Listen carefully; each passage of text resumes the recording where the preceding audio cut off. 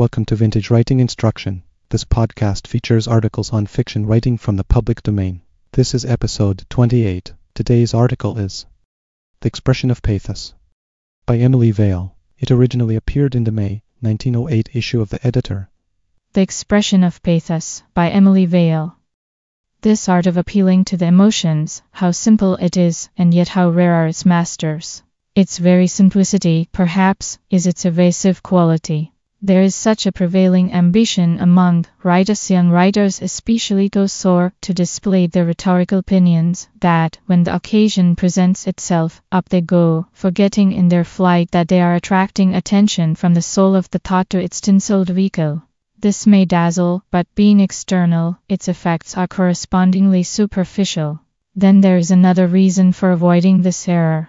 Upon consideration, can we not recall descriptions of pathetic scenes that have aroused annoyance rather than tears?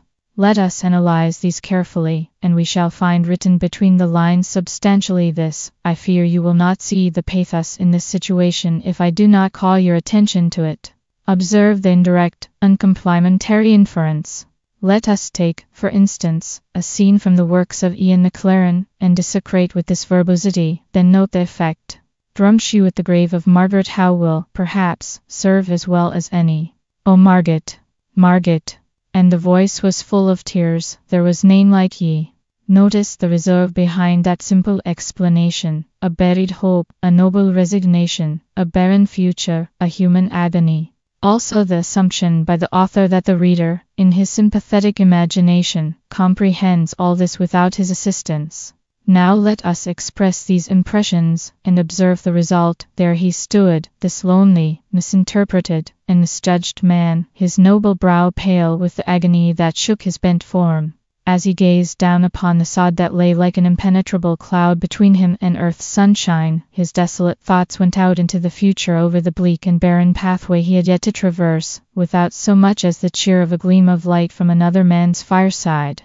A bitter sense of isolation crept over his patient, long-suffering heart, and in his despair he moaned, "O Margaret, Margaret, there was nane like he." We feel, with a thrill of sympathy that is almost painful, that he felt all this and even more, yet we, consciously or unconsciously, resent such an elaboration thrust upon us as an intrusion into the realm of our imagination. The writer of fiction who attempts to treat his subject in such a way as to leave the reader in the position of a passive recipient must, as a natural result, be disappointed in the outcome of his efforts.